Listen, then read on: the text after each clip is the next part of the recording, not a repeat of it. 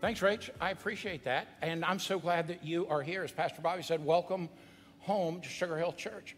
Today, we're going to talk a little bit about mission. 2 weeks ago, we talked about time. Last week, we talked about making sure that we were intentional. And then today, we want to talk about mission and what that means in our life as followers of Christ and what should the church actually be about. And you find this story found in the Gospel of Luke in chapter 7. So if you have a Bible or a device you want to open up, or you have a Bible with you, then open up with me online or here in the room in Luke chapter 7, beginning in verse 11. Jesus, a little background, he and his disciples are walking together, and they're headed into this little town. And as they head into the town, they are moved with compassion. Jesus is moved with compassion because there is a widow, a single mom, who has one son, and her only son has died.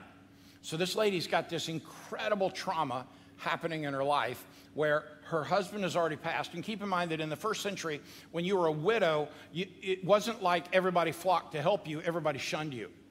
When in the first century as a widow, you were shunned and you were on your own. It's not like you got help. It's not like you got what your husband had. You literally got nothing.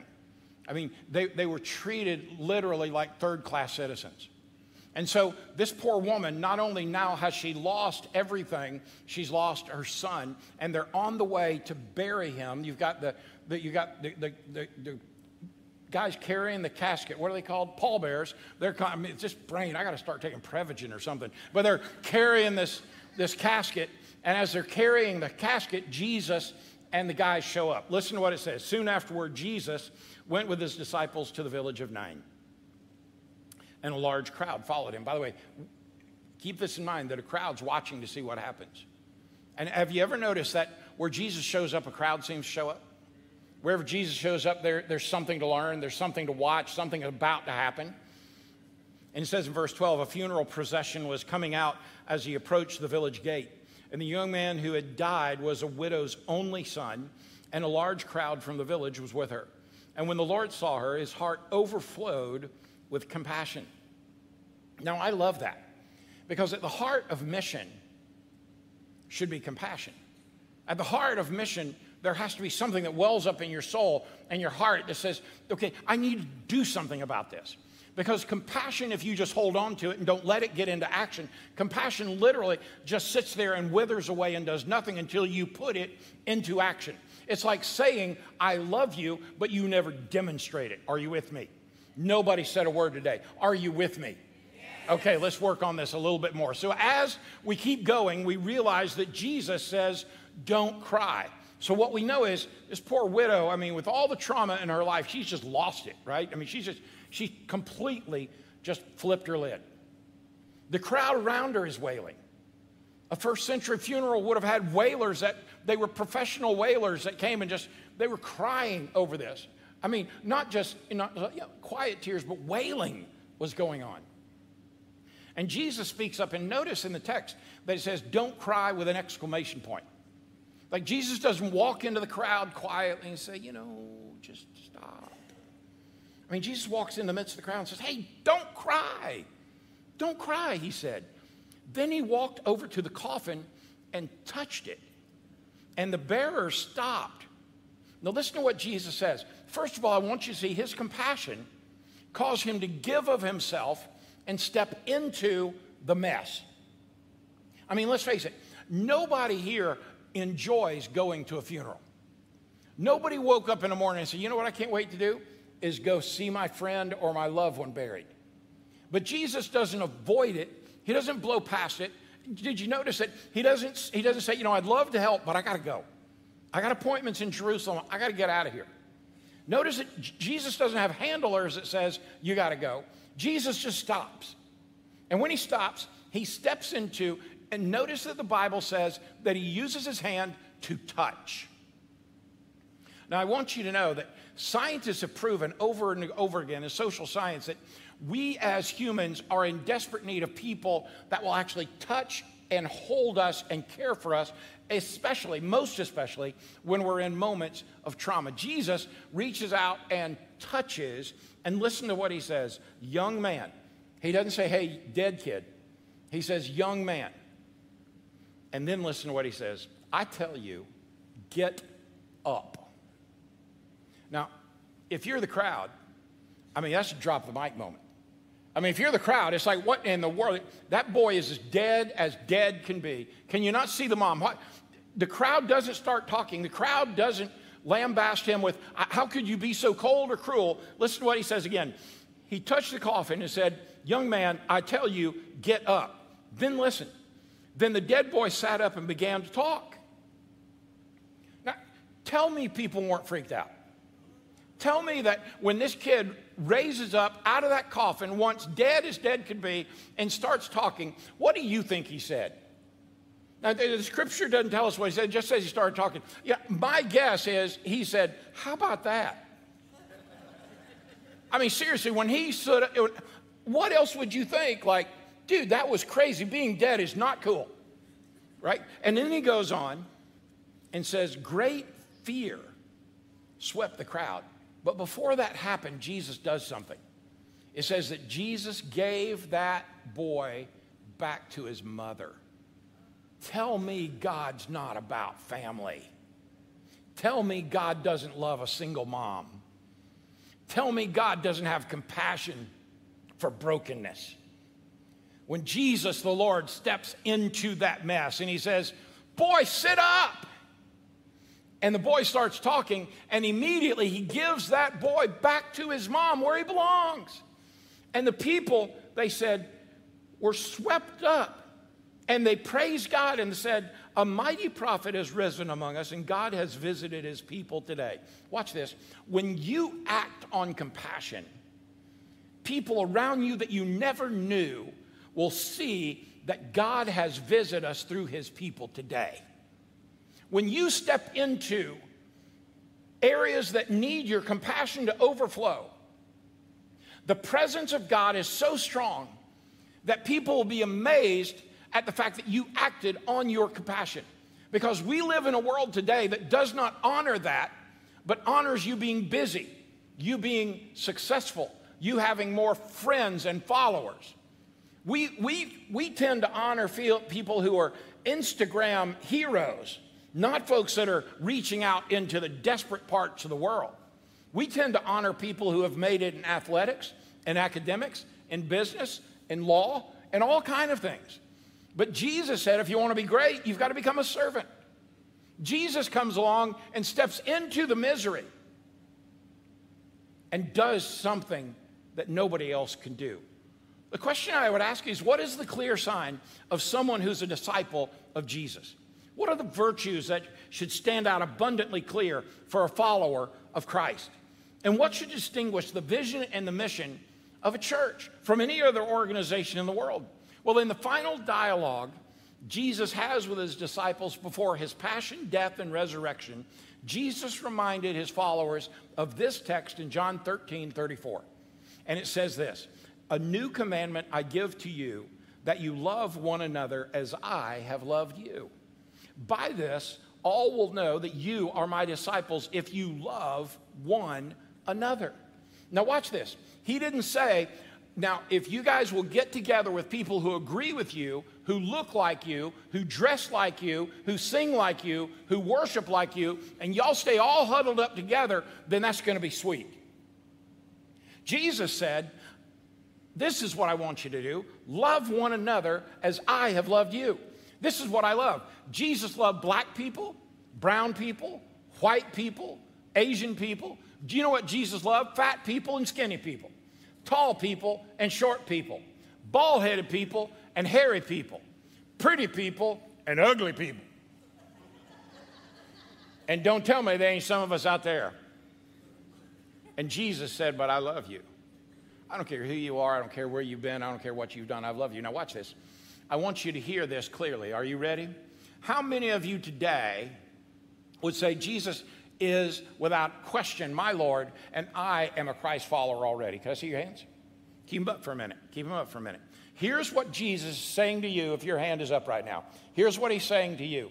You are to love one another. And this is the command I give you, not a suggestion. Keep them up. Don't get lazy on me.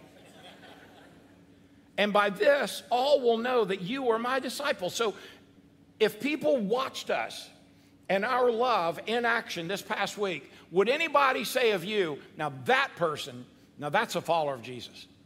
Thank you. Put your hands down. That one hurt.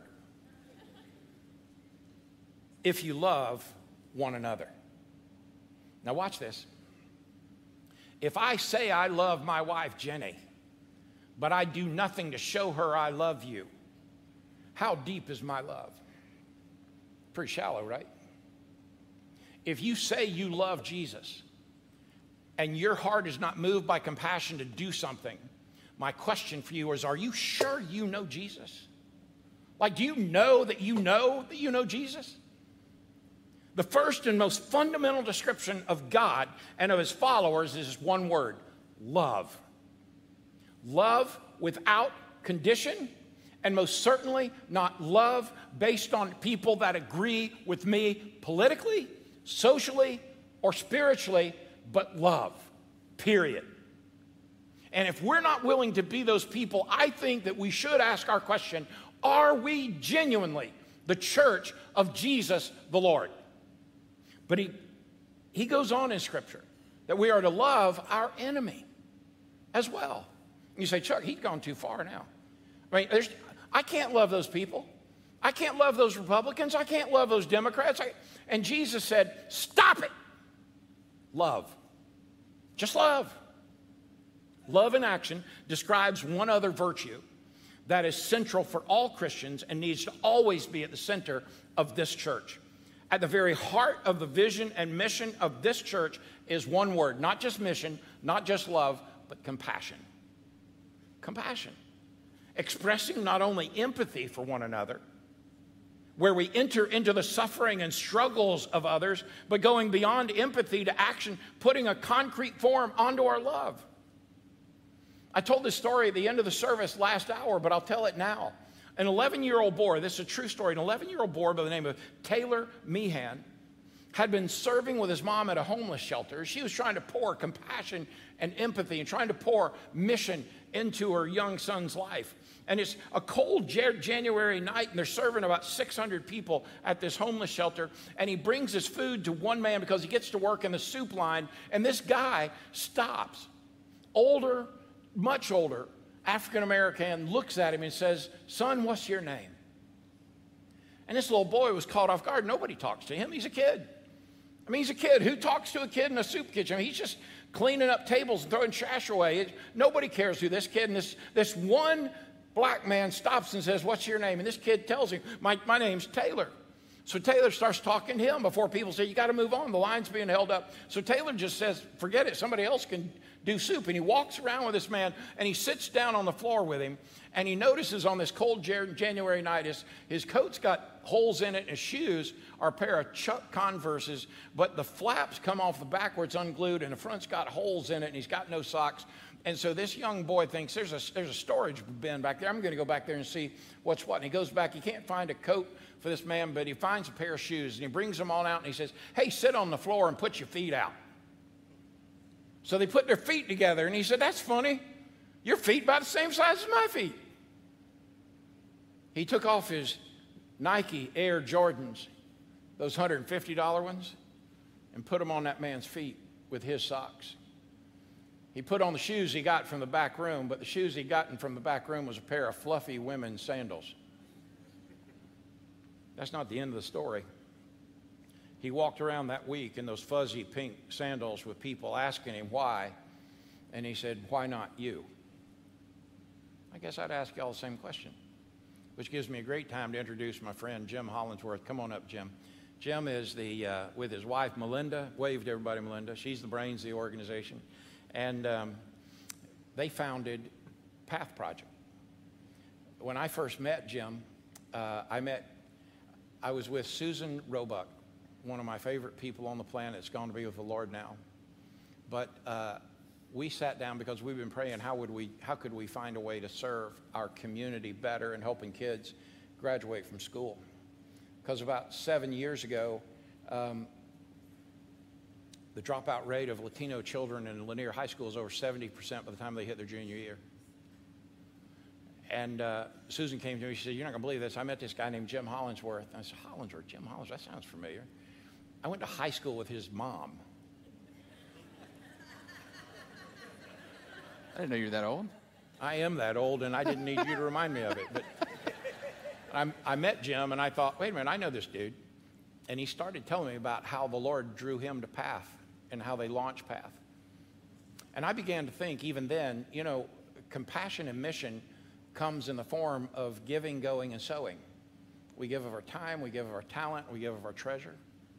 You know, we go, we actually tangibly step into and do, and there's so many ways to do. And then we sow, we tell people about what's going on. We make awareness out there that people understand what's going on, because God uses that talk. When we talk openly about the things of God, God uses it. And when I met Jim, my first thought was, my goodness, this guy's a brother from another mother. We share this passion, and it took us 2 minutes to say we're in. And one of the things I told Jim years ago was, when it's all said and done, I want you to look back and say Sugar Hill Church is the model of what a church is supposed to be, to partner with y'all. And we're getting there. I mean, we're getting close. But Jim, I want you to tell us a little bit how you and Melinda, just how did Path get going? How did it get started? What was the heart behind it? And the kind of compassion, like when I heard you, I've heard you tell this story multiple times now. But I'm telling you, when that little girl says, are you going to stay? That just breaks my heart. So tell us a little bit.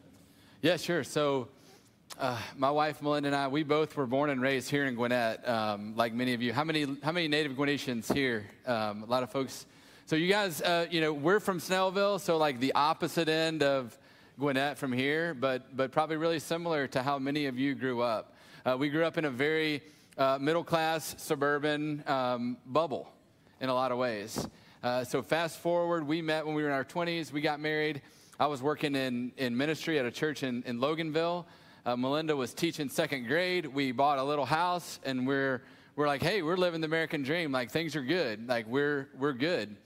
And then right after that, we were kind of like feeling restless. You ever have that restless feeling? Yeah. And so, but we had no idea what it meant.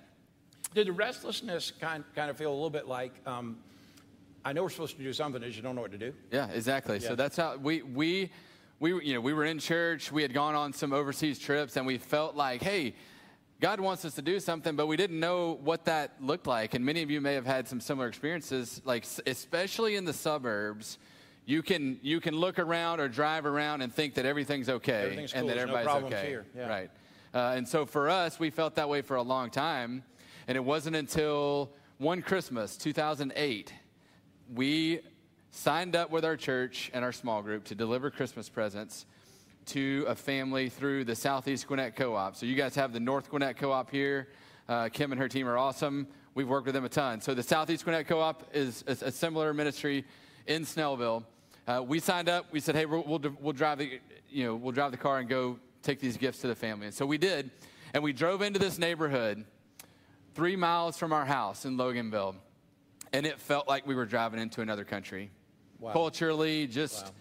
The language, the food, it felt different. And for me, I look back on that moment, you know, everything that's come from then, like I actually struggle a lot with like just guilt and shame, because I was 30 years old. I was born and raised in Snellville. My family had been there forever. Driven up and down this main road my whole life.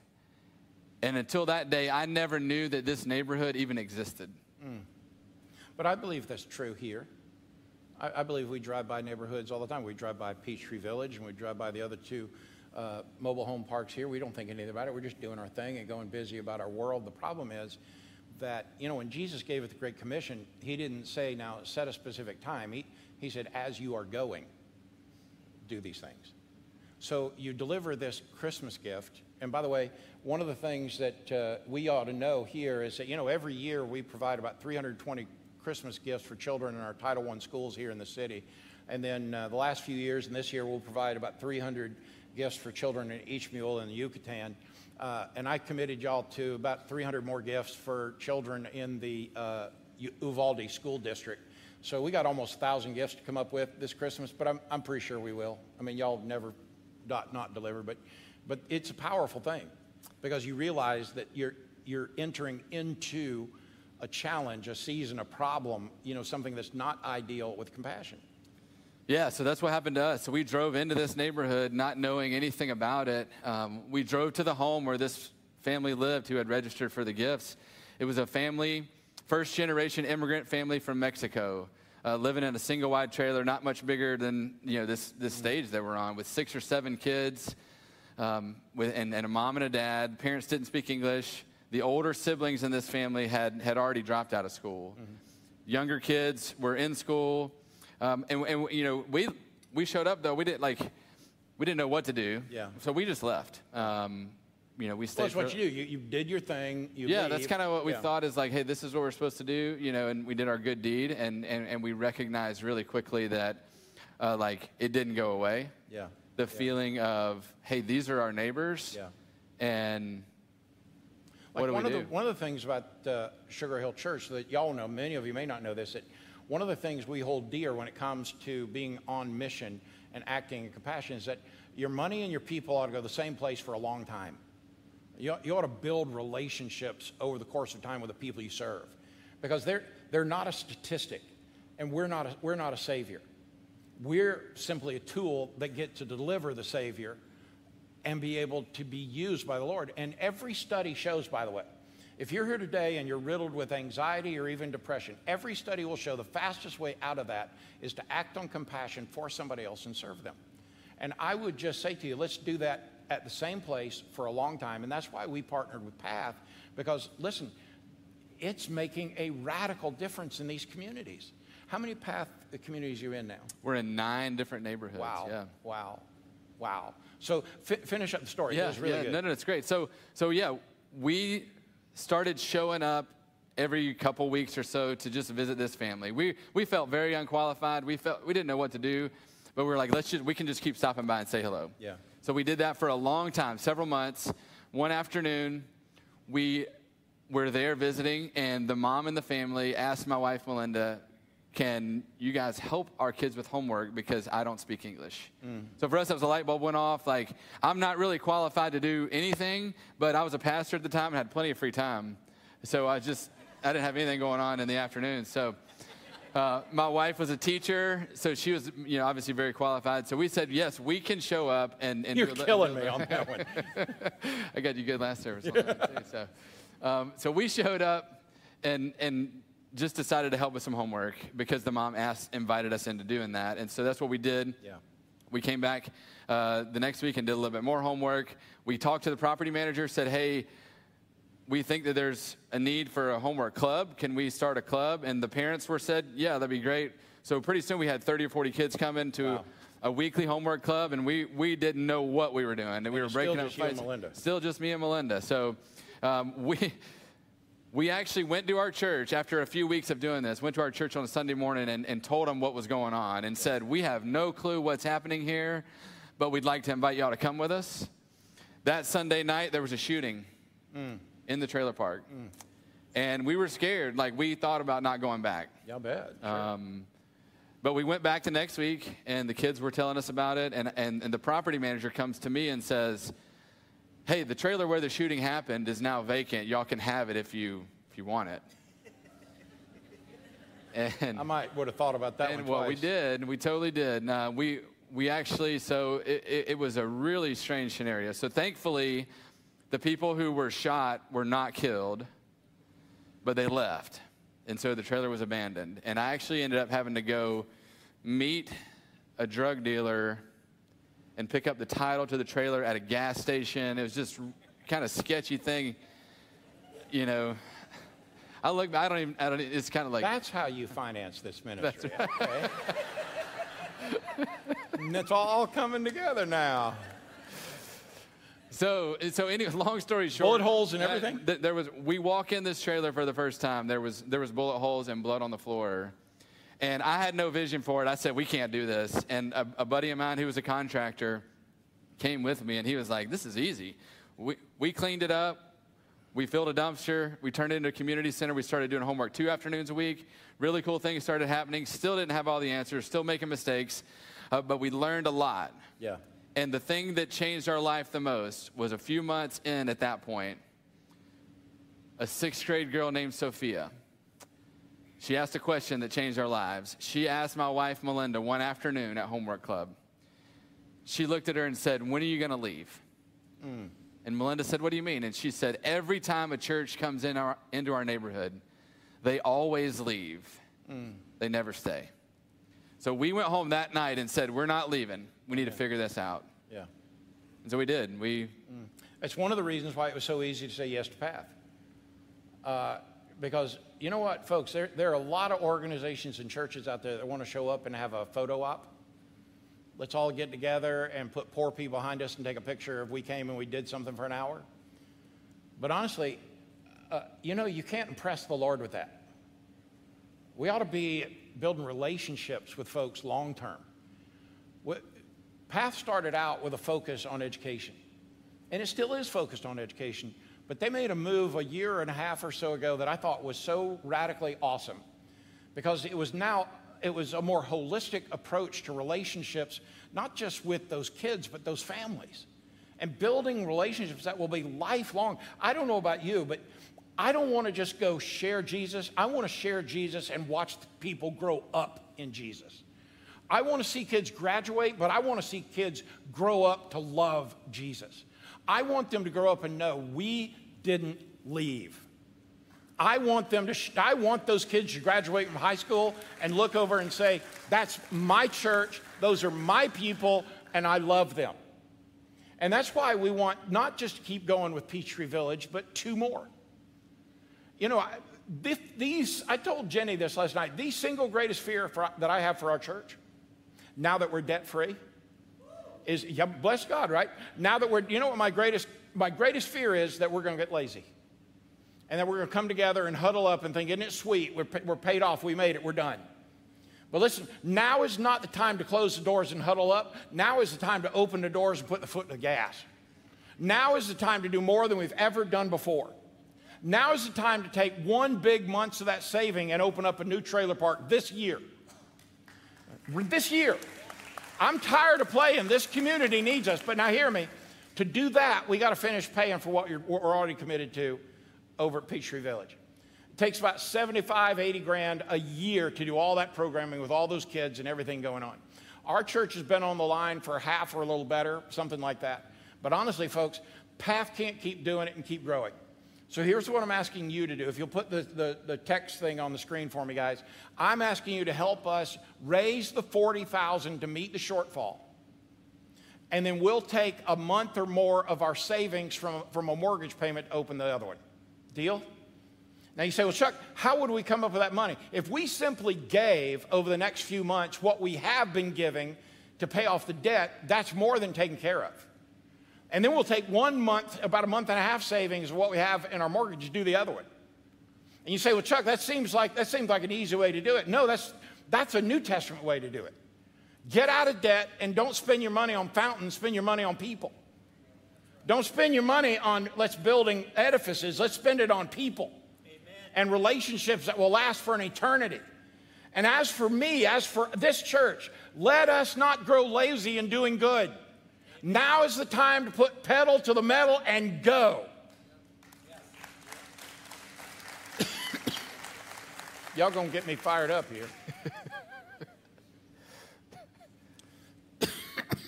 Jim, you gotta talk. I got a cough. So I think one of the cool things you said a second ago, yes, we started doing homework. So we started in 2008. We're still rolling in Loganville. We've expanded to 9 neighborhoods. We've been in Peachtree Village since 2016. And one of the things we've learned over that time is what you hinted at, is that even for kids who are struggling in school, and even in neighborhoods where there's high dropout rates, homework is awesome, but there is a root cause to That's right. a kid's academic achievement. Yep. And it is the lack of social and emotional skill development that comes from positive adult relationships pouring into kids over time. Of course, like the parents of the kids that we work with are amazing. They work hard for their kids, but they are working all the time to survive. Right. And our team comes alongside the parents of our students to help the kids not just survive, but to thrive in life, to flourish. Absolutely. So we're asking you today Jim has a table out back, and I'm asking you today, I know you're hungry, but stop by the table. He has 3 ways in which you can engage with Path, all right? There are QR codes on this card. Make sure you do that. One of them is this Thursday, right? This Thursday. This Thursday is an open house at Peachtree Village. And many of you just need to sign up and say, I'll show up, just see what's going on. I'll promise you, when you see what's going on, you're just going to say, okay, how can I help? But just show up. Just give it a shot. Just try, right? Just do that. It's kind of like on the video. Just try. Head that way. Some of you can give. And some of you can go onto an Amazon wish list and help provide materials that they need. So I'm asking you to give, to go, and to sow. I'm asking you unashamedly to give. Let's raise 40 grand and let's finish Peachtree Village so we can go on and get this other one done. Text to give, see me, do whatever, but let's get this thing done. All right? You gave totally more than $60,000 toward Uvalde. Right in our backyard, let's make this happen. By the way, the same root cause there is the same root cause that happened in Uvalde. Not having adults pouring into the life of a kid that got broken. Folks, let's do this. Let's give of our time. Let's give of our treasure. Let's give of our talent. But then I'm going to ask you, don't just give, go. Go do something. By the way, it's 2 miles from here. Let's go do something. You say, well, Chuck, what can I do? Path is an avenue to go do. It's a way that your compassion has action to it. And then third, this is something you can all do. I'm asking you to sow. You can just find Path on Facebook, find it on Instagram, find it all the other social places they are. But get on there and share. Let the world know what Path is doing. And by the way, you talk about it. Talk about the things of God that's happening, because when you do that, God multiplies that voice. You can go, you can give, you can sow. Everybody can do this. So I just urge you, don't mess around with this. Let's put our compassion in action. Let me close with this thought. You ready? The reason why 4 churches a week in America closed their doors for the last time is that the only blessed thing they cared about is what happened inside their church. Find me a church who's more concerned about what's happening out there than what's happening in here, and I'll show you a church on fire in here. Let us not grow weary, church. Yes, we labored to get out of debt. Yes, you gave and sacrificed to get out of debt.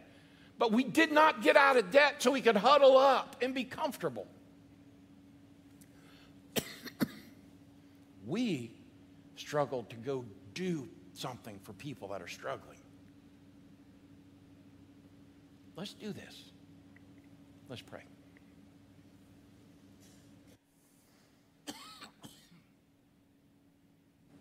Lord, today,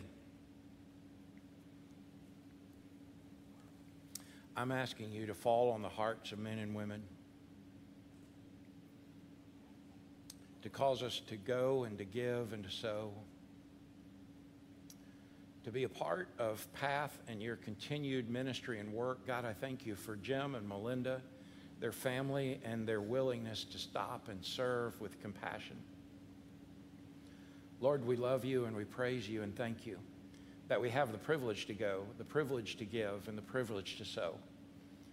And I would ask you, Lord, that we would never grow weary in doing good, but that we would be a church on fire for you, that we would never forget that there are people hurting and you've called us to serve. And so, Lord, thank you for that. In the name of Jesus, we pray. And everyone said, Amen. When we're done, I'm going to ask you if you would go see Jim's table. I'm going to slip out and go over and celebrate Pastor Mauricio's 1-year anniversary as pastor of Sugar Hill Espanol. Yeah. So, Pastor Bobby, if you'll come close us, I would appreciate it greatly. Jim, we love you, my friend. Yeah, thank you, man. Your family. You yes, we love you guys. Amen. Thank you. Amen. I love you, church. I'm going to go celebrate with Mao a little bit. When you see him, bless him with a, hey, how you doing today? Would you show your appreciation to Jim for being with us today, and Melinda and the fam? We're so grateful. It's been a good day to be here, right? It's been a great day. And next Sunday, I do want to encourage you to try to be here in person. Pastor Chuck has a closing message for this August series that we've been in, and I really think it's one of the most important ones, as it sort of shapes and talks about what our next steps are as a church this fall. But if you don't mind, let's stand together as we get ready to head out. And I would just love to read this closing piece of Scripture. As we fast forward to Revelation, we fast forward to the scene that's going to happen one day soon. John describes this. He says, "Then I saw a new heaven and a new earth, for the first heaven and the first earth has passed away, and there was no longer any sea. I saw the holy city, the new Jerusalem, coming down out of heaven from God, prepared as a bride, beautifully dressed for her husband. And I heard a loud voice from the throne saying, 'Look, God's dwelling place is now among the people, and he will dwell with them. They will be his people, and God himself will be with them and be their God.'" And I love this part, verse 4. "He will wipe away every tear from their eyes. There will be no more death or mourning or crying or pain, for the old order of things has passed away." Heavenly Father, we're so grateful for the hope of heaven. We're so grateful that you're in the ministry of making all things new. Lord, I pray that you'd help all of us in this day to live with this sense of mission. Help us to put our compassion into action wherever you have us. And it's in Jesus' name we pray.